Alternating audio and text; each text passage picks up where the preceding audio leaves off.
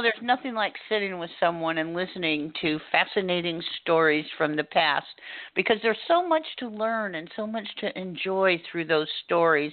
Today, we get to talk with someone whose riveting stories are now collected in a new book by Dennis Griffin. It's called A Family Business, The Life and Times of Joey the Fixer Silvestri. Thanks for joining Imagine Publicity on Air, which is partner-sponsored by Wild Blue Press and Imagine Publicity. We cover a variety of topics for you who are interested in current events, true crime, business, history, and books. I'm the host, Delilah Jones of ImaginePublicity.com. I'm a boutique social media management company that works with individuals, companies, or nonprofits looking for assistance with their social media presence. But not only do I offer full services, I also offer training to those who prefer to handle it on their own. I appreciate your feedback, reviews on iTunes or whatever platform you use to listen to podcasts. Look us up under Inside Lens Network, in INSIDELENZ Network. Keep the suggestions for future episodes coming. Shoot us an email at Delilah@ImaginePublicity.com, or you can find me on Facebook, Twitter, or through the website. So today, I want to welcome my sometimes partner in crime, Dennis Griffin, who has written another book. Imagine that. You there, Dennis? Good morning, Delilah. I'm Good here. morning. Good morning. Good morning. So I really, why don't you just go through a little bit about your own background, how you became an author and how you became interested in writing about mob things? Okay, be glad to. Yeah, after I retired from New York State as an investigator about in 1994, I was kind of bored, so I decided to take up writing. Actually, what I wanted to do was tell the true story of a case I had investigated, except a fictionalized account of it. So that was in 1994, and I've currently got 18 books out in print. In about 2002, I was kind of treading water with my fiction, so I switched to true crime. And through that, my first book was the history of the Las Vegas Metropolitan Police Department. I got into the organized crime area with when I wrote about Tony Spilatro. He was the Joe Pesci character in the movie Casino. And that led to now, I think, my seventh true crime book, which includes the book we're going to talk about today with Joe Silvestri. Well, how did you and Joe hook up to bring this book forth? I mean, did you know each other? And I know you lived in Vegas for a while. How did you meet? We met through a mutual friend, a gentleman named Tony Napoli, also known as Tony Knapp. He's a good friend of Joe's, and I've worked with him also on various projects for several years. Tony's dad, in fact, was Jimmy Napoli, was a highly respected member, I will say, of a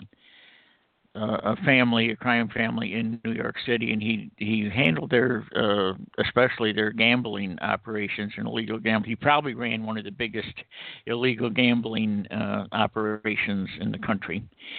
And Tony is his son.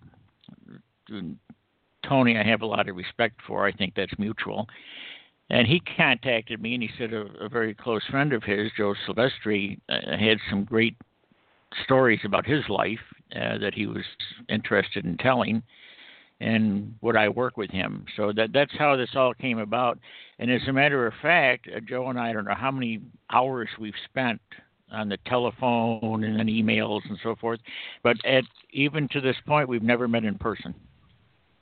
Oh, really? You've never met in person, and yet, well, didn't you do that with a couple other books as well? I mean, you have a knack for pulling the story out of people that maybe you haven't ever met.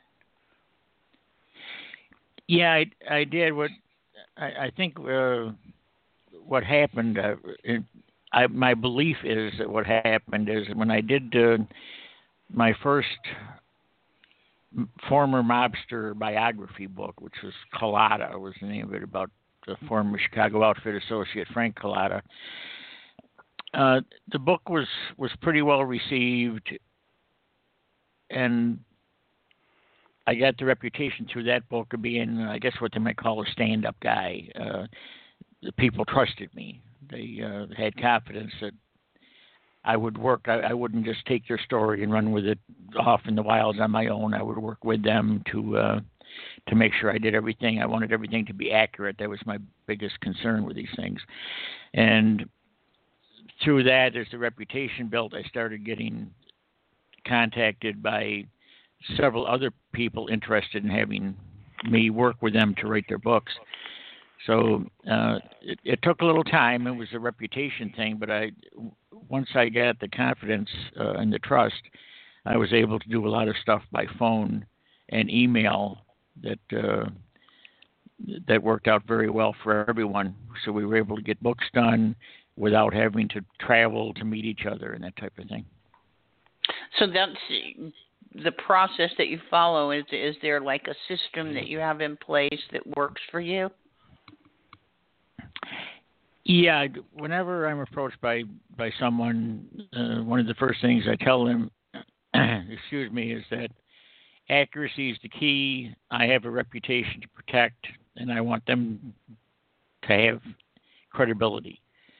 And, I'm going to fact check what they tell me as much as is humanly possible.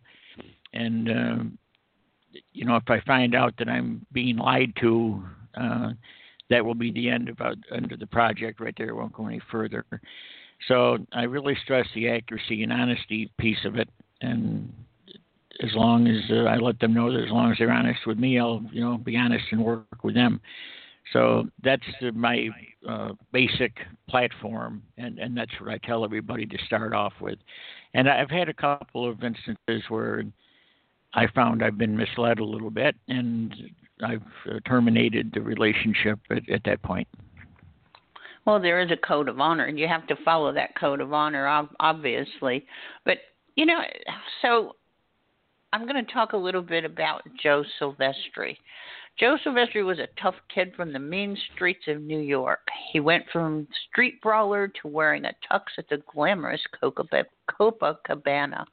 He eventually provided muscle for the mob, a highly respected and feared fixer, the guy you went to if you had a problem that needed to be resolved. He followed mob protocol when having a sit-down with an adversary. You never break bread with the enemy.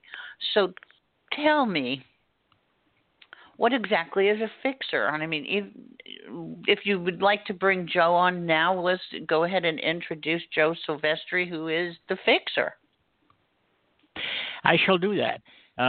Yes, as Joe Silvestri is, as I mentioned, we met through our mutual friend Tony Napoli, and with the countless hours we've spent communicating by phone or email, and what we did was tape recorded our conversations.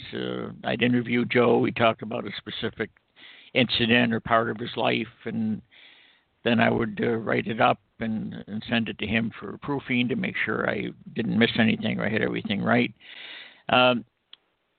We decided on the fixer because what Joe did is you just stated, if people had a problem that they felt needed a resolution, they would frequently contact Joe, and Joe would intervene, mediate, or negotiate, or whatever to get the problem resolved.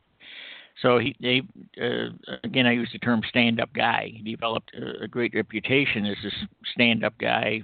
Again, someone that could be trusted, and that worked well for him. I guess it's like any other career. Once you get a good reputation, you can certainly use that to further your career in whatever endeavor you're engaged in. So Joey became this the stand-up guy, and based on that, we respected each other, I think, pretty much out of the chute, because Tony Napoli had basically vetted both of us to each other, and the working relationship was great. And I'm very excited about the book. And now I'd like to introduce Mr. Joey Silvestri. Hi, Denny. Hi, how Joe. are you? And good morning, Delilah. Thank you very much for having me. I certainly appreciate it. And thanks for that introduction, Denny. I'd like to just say a couple of things, if I may. I grew up in a very normal household. We were 8 children, Mom and Dad, and it was a very loving house. And I was a normal kid. I had a normal childhood, so it was nothing exceptional. I always felt, like I say, in retrospect, life was much simpler then. I had an enjoyable childhood, but as I grew older, like anything else, it became more hectic and sometimes a lot more complex. But basically, a normal childhood, I would say, growing up in New York.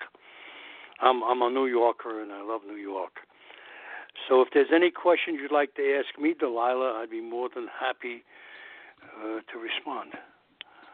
Oh, well, I'm just excited to have you here with us today. Sometimes, we have authors on, but we seldom have the subject of the book. So it's very exciting to have you with us. So when did you figure out that not that you became a fixer, that you could actually take care of things on the street or in the house or wherever there was a problem? You seemed to be able to step in and fix it somehow.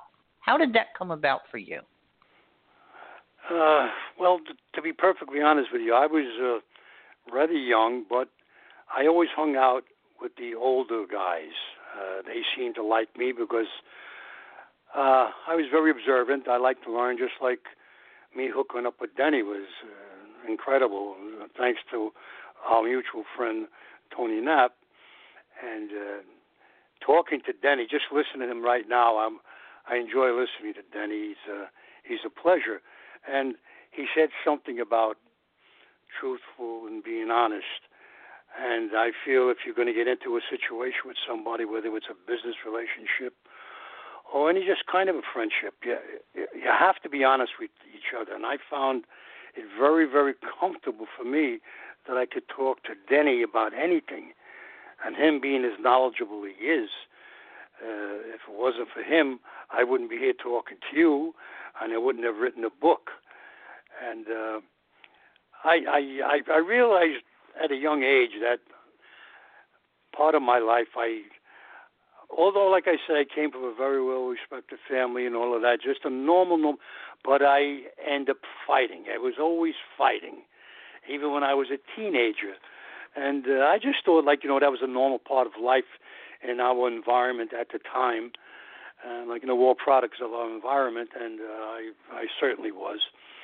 But the first time I realized that I could actually fight was I was going out with a young girl, and we broke up, and she ended up, I was 15 at the time, and I thought I knew everything about life and love, dummy. And then she broke up with me. She was going out with a Marine, and we went to a dance one night, and he came in with her, and I was very excited because, 15 years old, a girl breaks off with you. And I was with my cousin, and my cousin tells me, go and talk to the guy, see what he's got on his mind. So I listened to my cousin. I went there, and my cousin gets behind the guy facing me. And we're having a conversation, and my cousin's getting a little annoyed, and he gestures with his hand for me to hit the guy.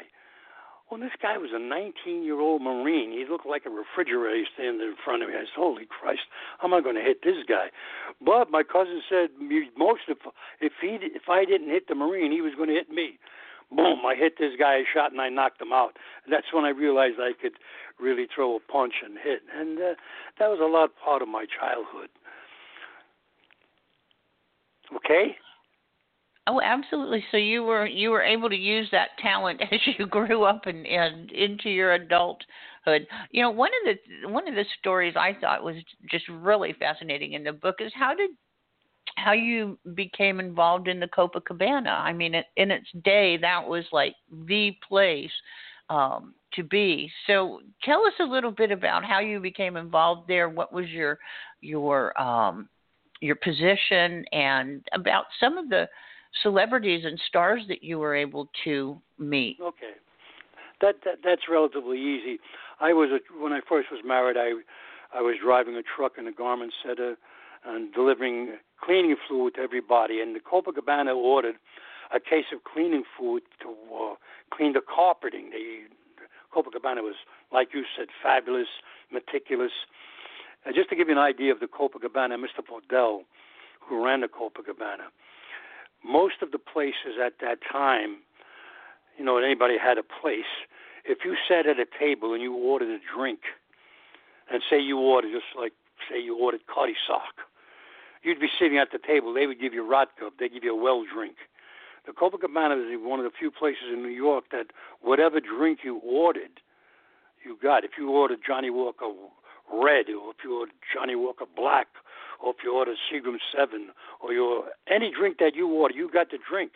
Mr. Botel was strict on that. I delivered this case of cleaning fluid there, and Tony Bennett, it's so amazing, was appearing at the Copa. So there was his name on the front of the sign. I said, oh, my God. So I brought the case in, and Mr. Robinson, who was Mr. Podell's brother-in-law, wanted to write me a check. So when he went to the office, I went out and I stood on the floor. There wasn't a stage at the Copacabana. There was just a dance floor where every performer stood. So I once stood where Tony Bennett was going to sing that night. Lo and behold, so I was 19, 20. I was 20 actually, and then when I became 24. I was working in construction, and I wasn't enjoying as much like being outside and doing physical labor. My brother-in-law, Leo, bless him, he had a friend of his working there. He introduced me to the guy. The guy introduced me to Mr. Podell. I went in for an interview with him. He liked me very much, and he says, listen, there isn't an opening. I was a bartender at the time. He said, I don't have an opening as a bartender, but come to work as a waiter. I said, I'm sorry, I'm not a waiter. I can't be a waiter. He said, no, don't worry about that. You just come here, you be a waiter, and in a couple of days I'll put you behind the bar. So that's what I did. So I put on a crazy, their waiter's jackets were red and white with gold buttons, and atrocious, but you did what you had to do. But I was working there 2 nights, and I didn't like it. But then, like the guy that actually got me the interview, he used to work with Paulie, who ended up being my partner. And Paulie was off that night, and Julie ended up in a fight with a guy, and I jumped in, and like I said, I was pretty good with my hands. I knocked the guy out, and I thought for sure now I'm going to get the job as working with Julie and Paul. But it didn't work out that fast because Mr. Podell didn't like the idea that I jumped in like that because I was supposed to be a waiter. So, but I ended up getting a tuxedo. He asked me, you got a tuxedo? All I had was a black pair of pants as a waiter. So there was a fellow that had worked there prior who left. He left his jacket. So I wore his jacket, my pair of black pants, and lo and behold, I'm working at the door at the Copacabana, greeting people as they came in, directing them to go downstairs to the show or directing them into the lounge. And that's how I got my start at the Copacabana. And to say that it was exciting, it was incredible. It was exciting. It was wonderful to see these celebrities, and everybody that was anybody came to the Copacabana. I mean, to think about it, I was 24 years old when Frank Sinatra first came in as a guest, and I had to stand at the table to make sure nobody came to bother him with his party. And when he left, Frank, and this is a true story. I mean, it's been written a lot of times, but I don't know how many people actually experienced it. Frank would get up, put his hand in his pocket, and give everybody a $100 bill. So he went to give me a $100 bill, and I refused it. And he looked at me and said, "What do you mean?" I said, "I didn't do anything." And I walked away. Now, I don't know if you ever remembered that or not. I really don't. But when he came to work at the Copa, it was the most amazing, amazing experience. The Copacabana had a capacity at that time, maybe 400 to 500 people, maybe stretching to 500. We had close to 1,000 people every night that he appeared at the Copa. He was sensational. He was in great voice. He looked great. And I was so excited because me and Paulie would walk him on stage, and we'd have to stay at the bottom of the stairs. There's 3 steps going down into the dance floor. We would stand down there, making sure nobody would run on stage. So we would walk him on stage and walk him off stage. A quick story that you might like is Mr. Bodell he was involved with a lot of people, and one of his friends owned a very high-end Italian restaurant, and Frank Sinatra wanted Denny. I don't know if you know what polenta is. I don't know if you know what it is, Delilah. Polenta is a very old Italian dish where they make it on a board, and it's actually cornmeal. And then they could put, toppings on it with sauce or whatever. And he wanted polenta. Mr. Bodell and him, they went to his friend's place. They made it for him. Well, he came back, and he drank some wine there, and, he was a bourbon drinker. And he had some wine, and he was feeling his oats. He came back. We walked him on stage, and he goes to say good evening, and he ends up burping. True story, Denny. He ends up burping. The crowd went nuts.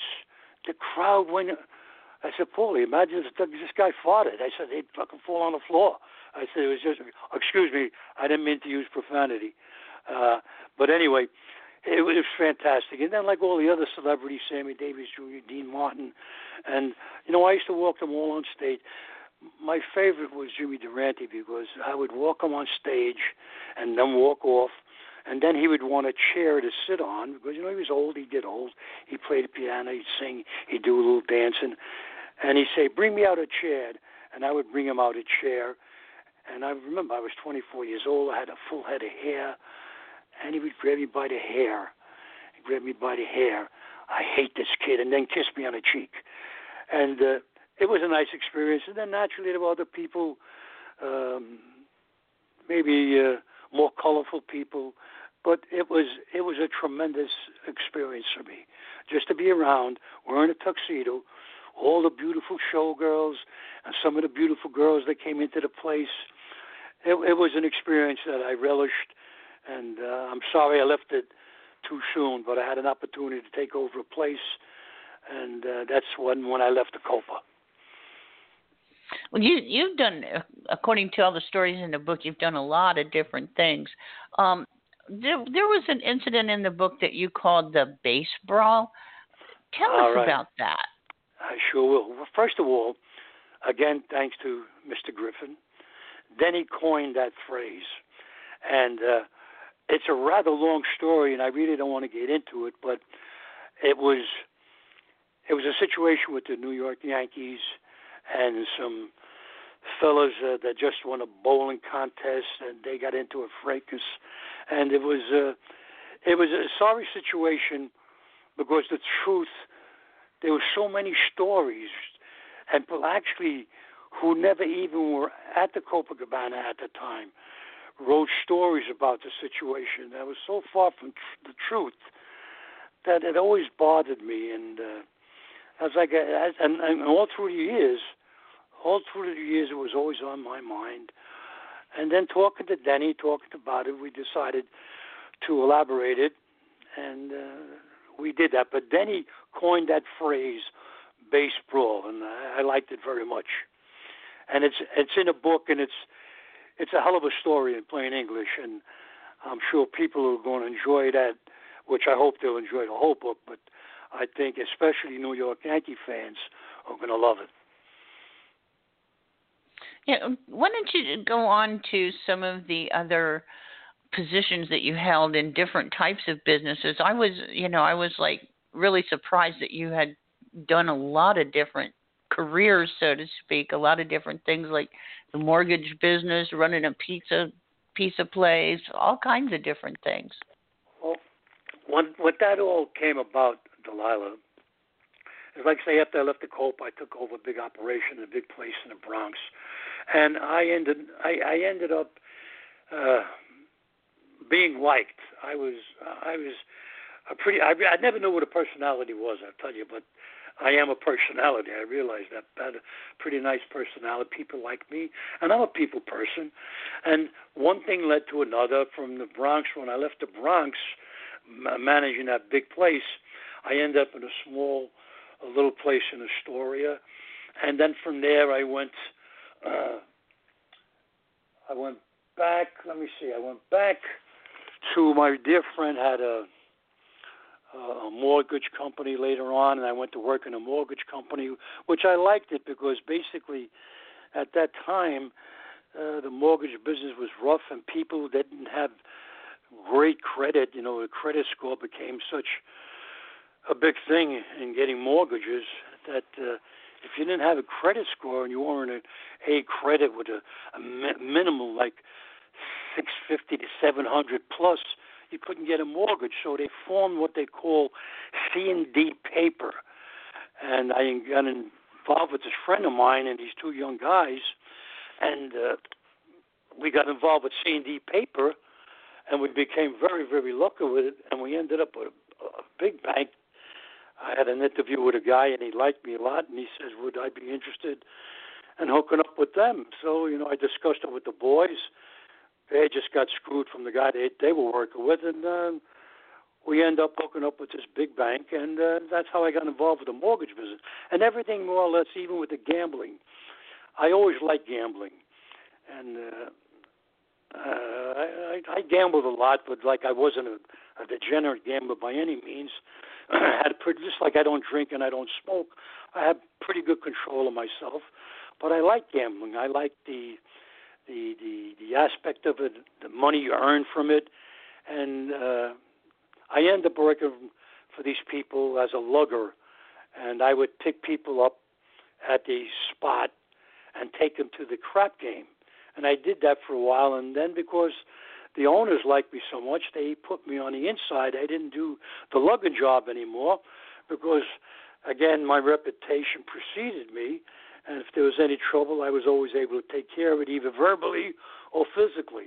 And I enjoyed that for a while, and I really got involved with that. Then I got a job with a big, big crap game in downtown New York.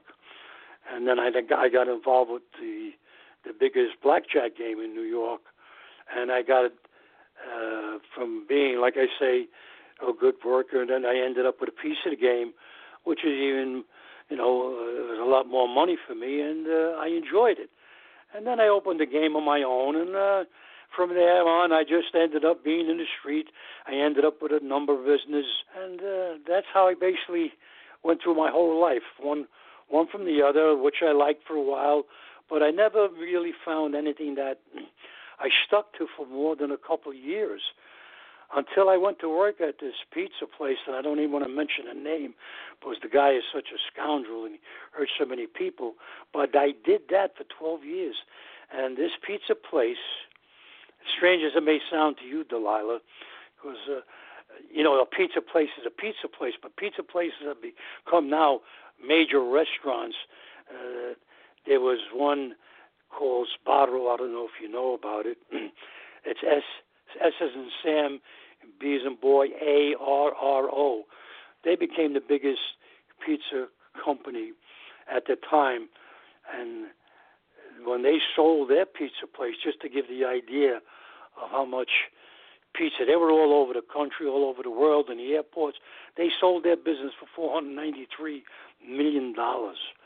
And now you think about all these other places now, Pizza Hut, Domino's, Papa John's, billion-dollar corporations, because pizza has become more popular than a hamburger. And that's a place that I really enjoyed working. And they go, like, again, celebrities would come in there, and there was pictures all over the walls in the restaurant. I would be interviewed by people on television. The different channels would come down. It was a nice experience. In the summertime, we'd have a line outside for 250 people, and from all over the world, Delilah. It was just it was a very exciting thing for me to be involved with in the later part of my life. Well, it sounds like it. Well, how did you come about the reputation of being the muscle for the mob? And was it for any particular family, or how were you connected to the mob in that way? Well, you know what happens with that? Like I said, I was pretty good with my hands. So every once in a while, if you have these games, although there was never whiskey at these games and nothing, because if you're gambling, you're drinking whiskey and you lose money, it can be a problem. But sometimes, guys getting in the game, guys arguing one another. And like I said, a lot of times I was able to calm things down verbally. But sometimes things got out of hand, and so it had to be physical. So, again, my reputation came is that I could run a game. I worked with a guy that was a real Damon Runyon character, and he was one of the best, I would have to say, if not the best guy running the game. And him and I were perfect partners because he was crude and he was tough, and like I was more, how could I say it? I was more pleasant at times, but we had a great work ethic, and we keep the game running smooth. Every once in a while, I had to throw a guy out, ask him to get off the table, but you have to do it diplomatically. You just can't go and say, get the hell off the table, then it looks bad. But you whisper in a guy's ear, listen, behave yourself, all right? Or come over. One incident, the guy was doing something wrong, and I caught him. He was trying to make a move on a blackjack table. So I walked over, and I whispered in his ear, I want to talk to you. So I went back to because I had a raised chair that I would sit on, and he didn't come. So I went back to him, and I said, listen, I want to talk to you. I want to talk to you now. So he came over, and the first words out of his mouth was, you know who I am? I said, I don't know who you are, and I don't care who you are. Do you know who I am? I said, now listen, don't ever do anything like that again, because if you make another move like that, I'm going to throw you out of the window. I'm going to throw you, and we were on like the 9th floor. I said, I'm going to throw you out of the window. So this guy right away, he ran into the guy that ran the game, Lou, and he told Lou the story. So Lou asked him, he said, what did you do? Did you do something wrong for Joey to correct you like that? So naturally, he told Lou the truth. So he said, well, listen, I wouldn't do that anymore, because if he said he's going to throw you out the window, he will throw you out the window. So that was the end of that situation. But that's how those things all came about, Delilah. One thing led to another. But most of the time, in the game especially, unless we had to go out, a lot of guys owed money. We had to go collect money, and sometimes didn't have the money. So, you got to try to talk to us. Listen, you owe the money, get the money, blah, blah, blah. But basically, it was pretty cool. I liked doing it.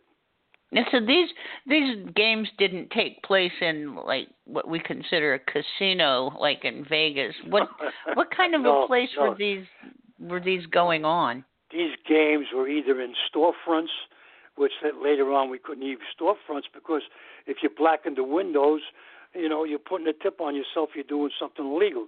So we always had apartments. It was easy to get an apartment in those days. Even if you were in a luxury building, you duped the superintendent. You give him $100 bill, and you get an apartment. Not like today. You got to have references. You have to have this. Where did you live there? How many years? It was very easy to get an apartment. So we had an apartment. You could have an apartment for 6 months, 8 months, if you're lucky, a year, and then you'd have to move because most of the cops, at that time, Benny coined the phrase, most of the cops were on the pad and you can get away with it for a while. But sometimes they'd have to come down, and they'd have to bust the game, but then we'd relocate, and we'd start all over again. It was an ongoing thing. It wasn't a problem to start the only time they really gave you a problem, for some strange reason, they didn't like crap games because there was too much money involved. So we had to be a little more, I guess, cautious opening up a crap game.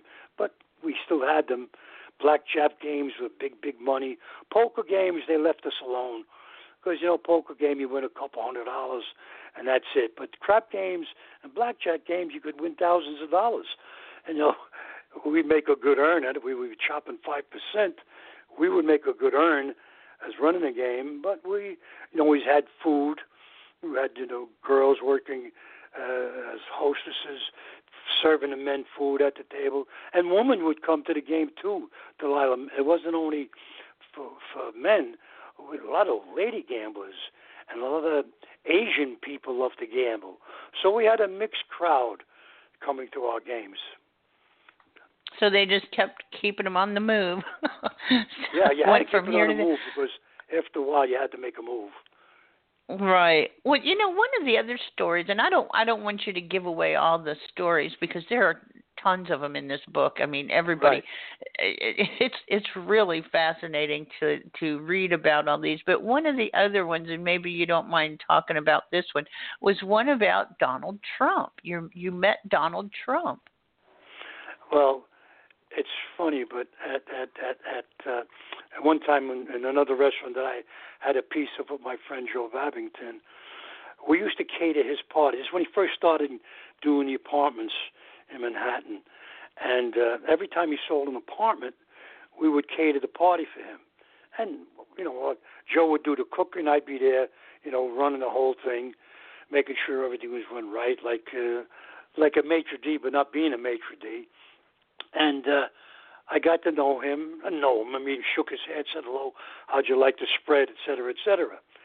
But one night, what happened actually, it was my wife and our anniversary. I think it was in our 20th year, 22nd, whatever it was. But anyway, the children, my daughter and my son, they gave us a weekend in Atlantic City when Donald Trump first opened up his hotel. So jokingly, while I'm driving there, I'm telling my wife I'm going to introduce you to Donald Trump. And we got there. I played some crap. I was playing poker, and she went to the slot machine, and I lost a few dollars, and then she finished with the slots. Come on, let's go get something to eat. And who comes walking through the middle of the room? Donald Trump. So I walk over, I introduced myself. I thought, I don't know if you remember me. Shook my hand. What are you doing? Blah, blah, blah. And we were going to go eat. He took us into the dining room, and we were his guest. He told the maitre d' anything and everything they want, they're my guest. It was a great experience. You're a good man. I liked Donald Trump from what I knew of him. I liked him.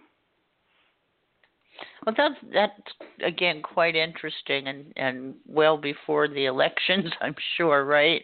Oh yeah. Well, I don't want to tell you the whole story, but because I don't even like to mention the bum's name, but a big Hollywood tough guy who thought he was a Hollywood made a very derogatory statement about our president, and that he wanted to punch him in the face, and.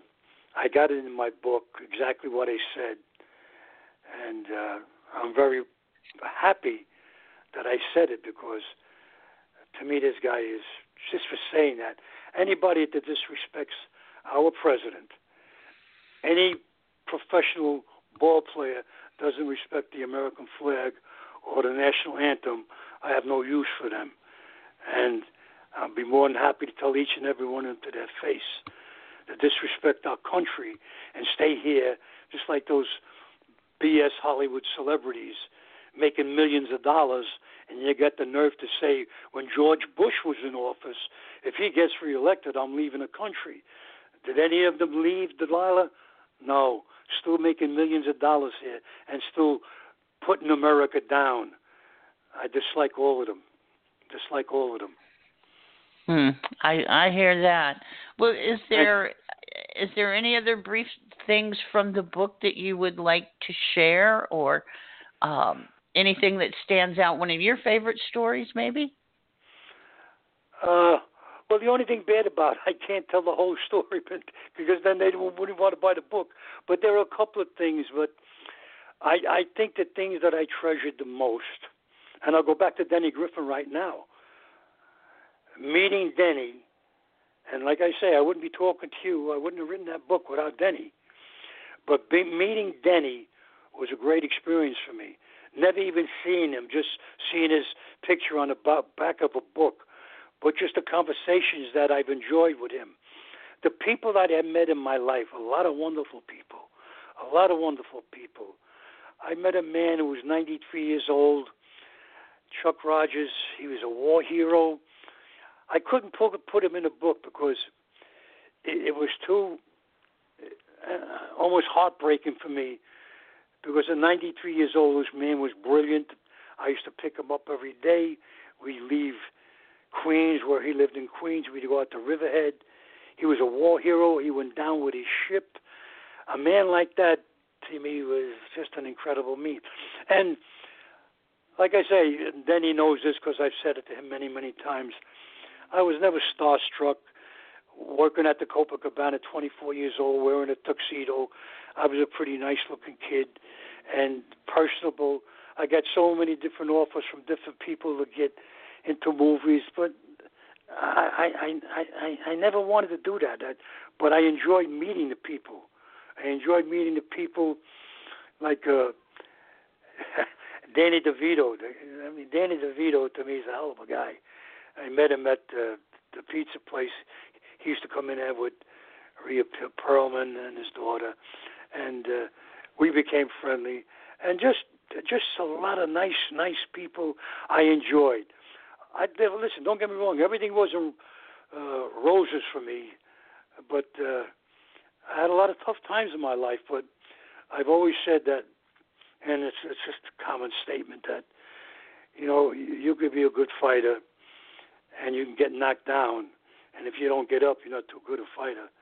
So I always judge a fighter about getting up again and winning a fight. I've been knocked down a lot in my lifetime, not physically. Nobody's ever knocked me down. I've been hit on the jaw. I've been hit a couple of times, but I've never been knocked off my feet. But physical situations, emotional situations where I was really knocked down, but I came back, and I guess that's basically one of the major stories of my life, to have the ability to come back. Joey, any regrets? That's a good question, and regrets is a tough word. I like to say mistakes. I made some mistakes, Delilah, some major mistakes, some bad investments, things I should have never even gotten involved with, trying to do the right thing for somebody and then almost being wronged for it. I think I'm going to ask you a question. I'll ask you a question. If you had to do it all over again, or better still, if you had to pick an age, what age would you like to be in your life now, if you could? Oh, wow. Now, that is the question, isn't it? Because you don't even know how old I am. I don't want to know. You weigh that over in your mind, but I'll answer my question to you, okay? You hear most people say, well, let's just say a guy is in his 60s or 70s. Well, how old you want? Oh, man, I would like to be 25. I'd like to be 35. 30 years old, you're in the prime of your life. If you ask me, I would want to be 15. And you say, Joe, why 15? Well, 15, I just graduated from grammar school, and I was going into high school. I quit high school when I was 16. If I was 15 now, I would have never quit, because I would have relished an education, because I would think maybe how much further I could have gone on in my life if I had I was self-taught. I ended with a high school diploma, but I would have really, really loved to have been able to go to college in my later life. Not when I was 15 and 16, because when I got to high school, all I was interested in the girls. I just wanted to be with the girls, all the beautiful girls in high school. But that's I think one of the biggest mistakes I made in my life, Delilah. Mm. Well, I just have to say thank you so much for coming and sharing all of this with us. And I can't stress the importance of telling these stories and writing down these types of stories. People like you, or just ordinary people, whoever you are out there. It could be my neighbors. I mean, your stories are important, and they hold a place in history somewhere to someone, and they have a great meaning to someone. So I really encourage people, do a journal or write a book or write your memoirs, because the stories are what your legacy is. It becomes part of our history, the history of the human race. So it's very important to me to get that point across. I'm going to go to Denny. Are you still with us, Dennis? Delilah, let me just say one thing. Delilah, just let me say one thing, and then I'll get off. You could talk to Denny. My friend Ralph Delegati, you did an interview with Ralph Delegati. He wrote his book, The Last Casino. He's another guy that I cherish dearly. And Ralph and I have some discussions. And we've talked about my life and other things in my life. And Ralph's a very, very bright young guy. He achieved something that most guys coming out of this neighborhood in Corona didn't achieve, being a boss in a casino in Las Vegas. And Ralph and I have been discussing something, and I really didn't even discuss this fully with Denny, which I will, of course. And Ralph knows some stories about me, and he says, Joe, almost exactly what you said. He says, Joe, your stories is like history. You got to let the people become aware of these certain stories. Was there's a time in my life that I couldn't put in the book with Denny that I'm going to maybe, if I have, I guess, the energy, the ability to do it, to put in the book, that I'm going to see if I could do it, if I do it. But I might do that. And behind you saying what you just did really gave me the impetus to maybe do it. But thank you for having me. Thank you, Denny. As usual, you always come to the top of the cup, pal. You're the cream of the crop. Thank you again, Delilah. I'll listen to you guys now. Okay, well, don't go away. Dennis, I want you to give listeners information about where they can buy this book, and I also want to know what future projects do you have on your plate. Okay, Joey, thanks for your input here. You covered a lot of ground. You did it very well. Right now the book is available for pre-order on Amazon, and it's currently can be ordered in the Kindle version only. I think they're asking $2.99 or so, around $3, a little under for it. The book will officially be released on February 12th. There's the release date, and right around that time, then the print version, the paperback, will also be available. But if you go to Amazon.com under and just do the search for A Family Business, you'll be able to pre-order the Kindle version now. I want to, before I get into a couple of other projects, I wanted to briefly touch on something that Joey mentioned. He was the personal experience I had, and I don't even think I've ever told Joe about this, so he may be hearing it for the first time. My father was an avid poker player, and in Utica, New York. The one time Utica was known as a mobbed-up city. I don't know if it is anymore, but back years ago it was. And there was a couple of games per week run by guys with organized crime connections. Well, my father decided that he was going to set up his own game. So he rented an apartment, like Joey mentioned, and he would run the game. He tried not to play in it himself because sometimes he might lose whatever he made from raking the pots. But he would provide food and have a little beer and a little booze on hand if anybody wanted to drink. And he decided he was going to. He ran it one night a week, so he decided to take a trip to Florida from Utica to visit some relatives. And he asked me, I think at the time in my 30s, and he said, would you be willing to run the game? Not run the game. He says he'd have one of his friends handle the pots and take in the money and all that. My job was to open the apartment, make sure there was food and snacks and whatever available and drinks. And then when the game was over, I would lock up, clean up and lock up. So I told him sure. And he was going to be gone for, I think it was about 3 weeks.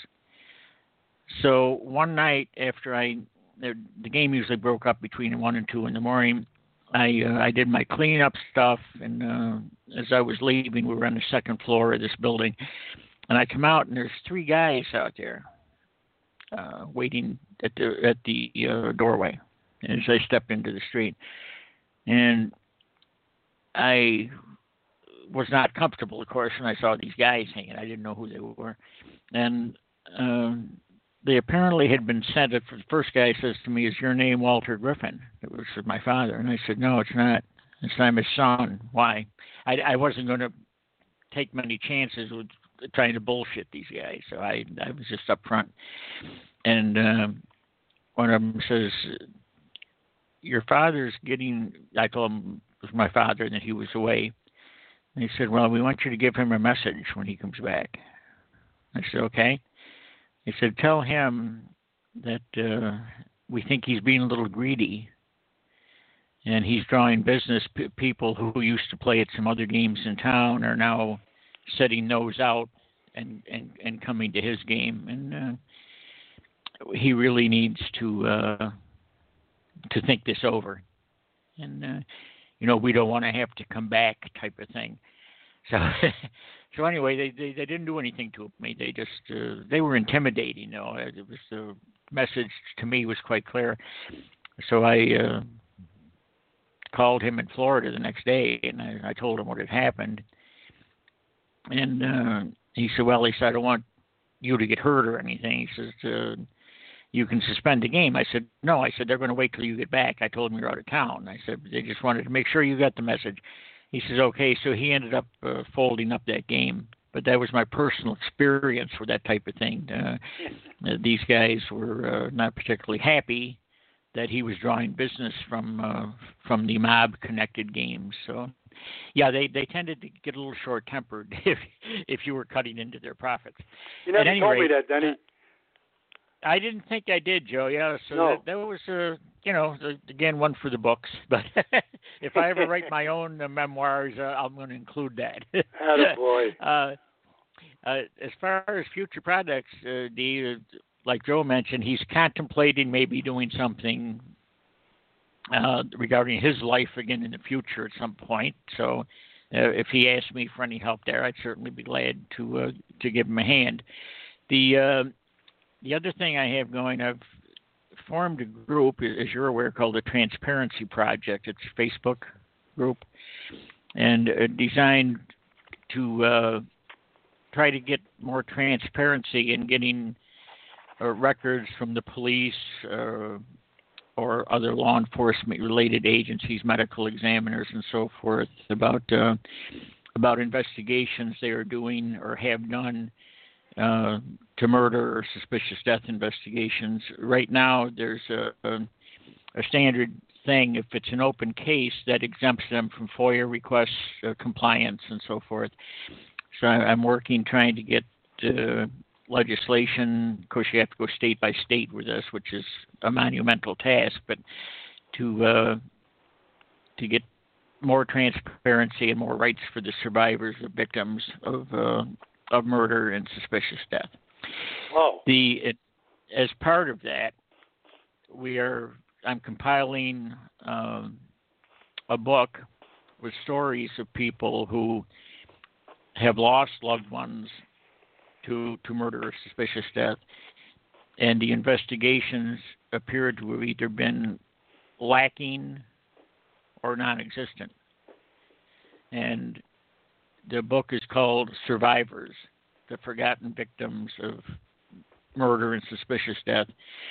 And any proceeds from that book, when it's completed, will be donated to nonprofit victim advocacy groups to help support them.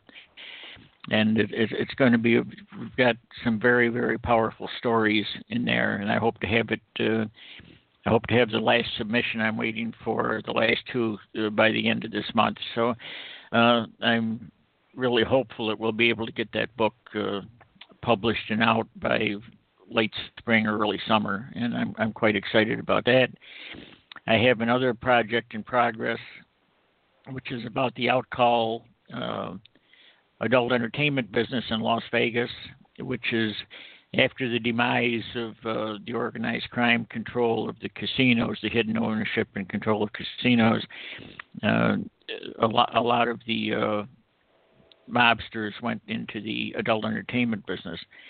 And this is about that whole thing and how some computer hackers got into the telephone system, and they were able to divert calls that were supposed to go to the mob-controlled escort services. They diverted them to their own service, and it's quite a thing.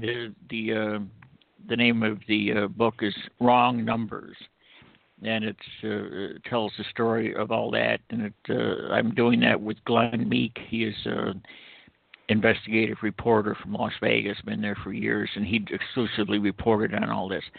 And funny thing, there they got when the mob in New York realized that some of their services were apparently they were having issues. Something was wrong because they kept their amount of calls for escorts kept dropping. They sent a few guys from New York out to Vegas. One of them was, his name was Vinny, and they called him Vinny Aspirins. And he got that handle because he was a guy that took care of the mob's headache. What he would do was he used a cordless power drill. And when he was interrogating someone, he threatened them with the drill, and at times he would actually drill into their skulls with this drill. And a couple of times we've got FBI wiretaps of phone conversations where one of Vinny's partners would be talking to the people back in New York, and the guy says, "Okay," he says, "I just want to let you know that Vinny's working a guy over in the next room, so if you hear any screams, don't be alarmed." So Vinny Aspirins was funny. Anyway, that project is near completion as well. So I've got a few things in the oven, and I'm keeping busy. Yes, you Good. certainly are. And, you're going to have to take that time to write your stories too, Denny, because you have a ton of them with all of the people that you've met over the years, and not only in your career, but also, in your writing career. You've rubbed elbows with a lot of people, let's put it that way. And I'm sure the stories you have to tell about that would make a book in itself. Yeah, I was just listening to you telling everybody, it's part of history, so you're motivating me. Good. Well, once again, it's been great to be with you on air again, and we'll be bringing up some other shows here before too long, I'm sure. I know you've got a lot of things going on, and time is of the essence. But again, Joey, thank you so much for coming on today, for sharing the stories in your book, A Family Business. And Thank you very much. I wish you both the most success with this, because it's really a great read. So until next time, everyone stay safe out there, and beyond important, be kind to each other. Yes.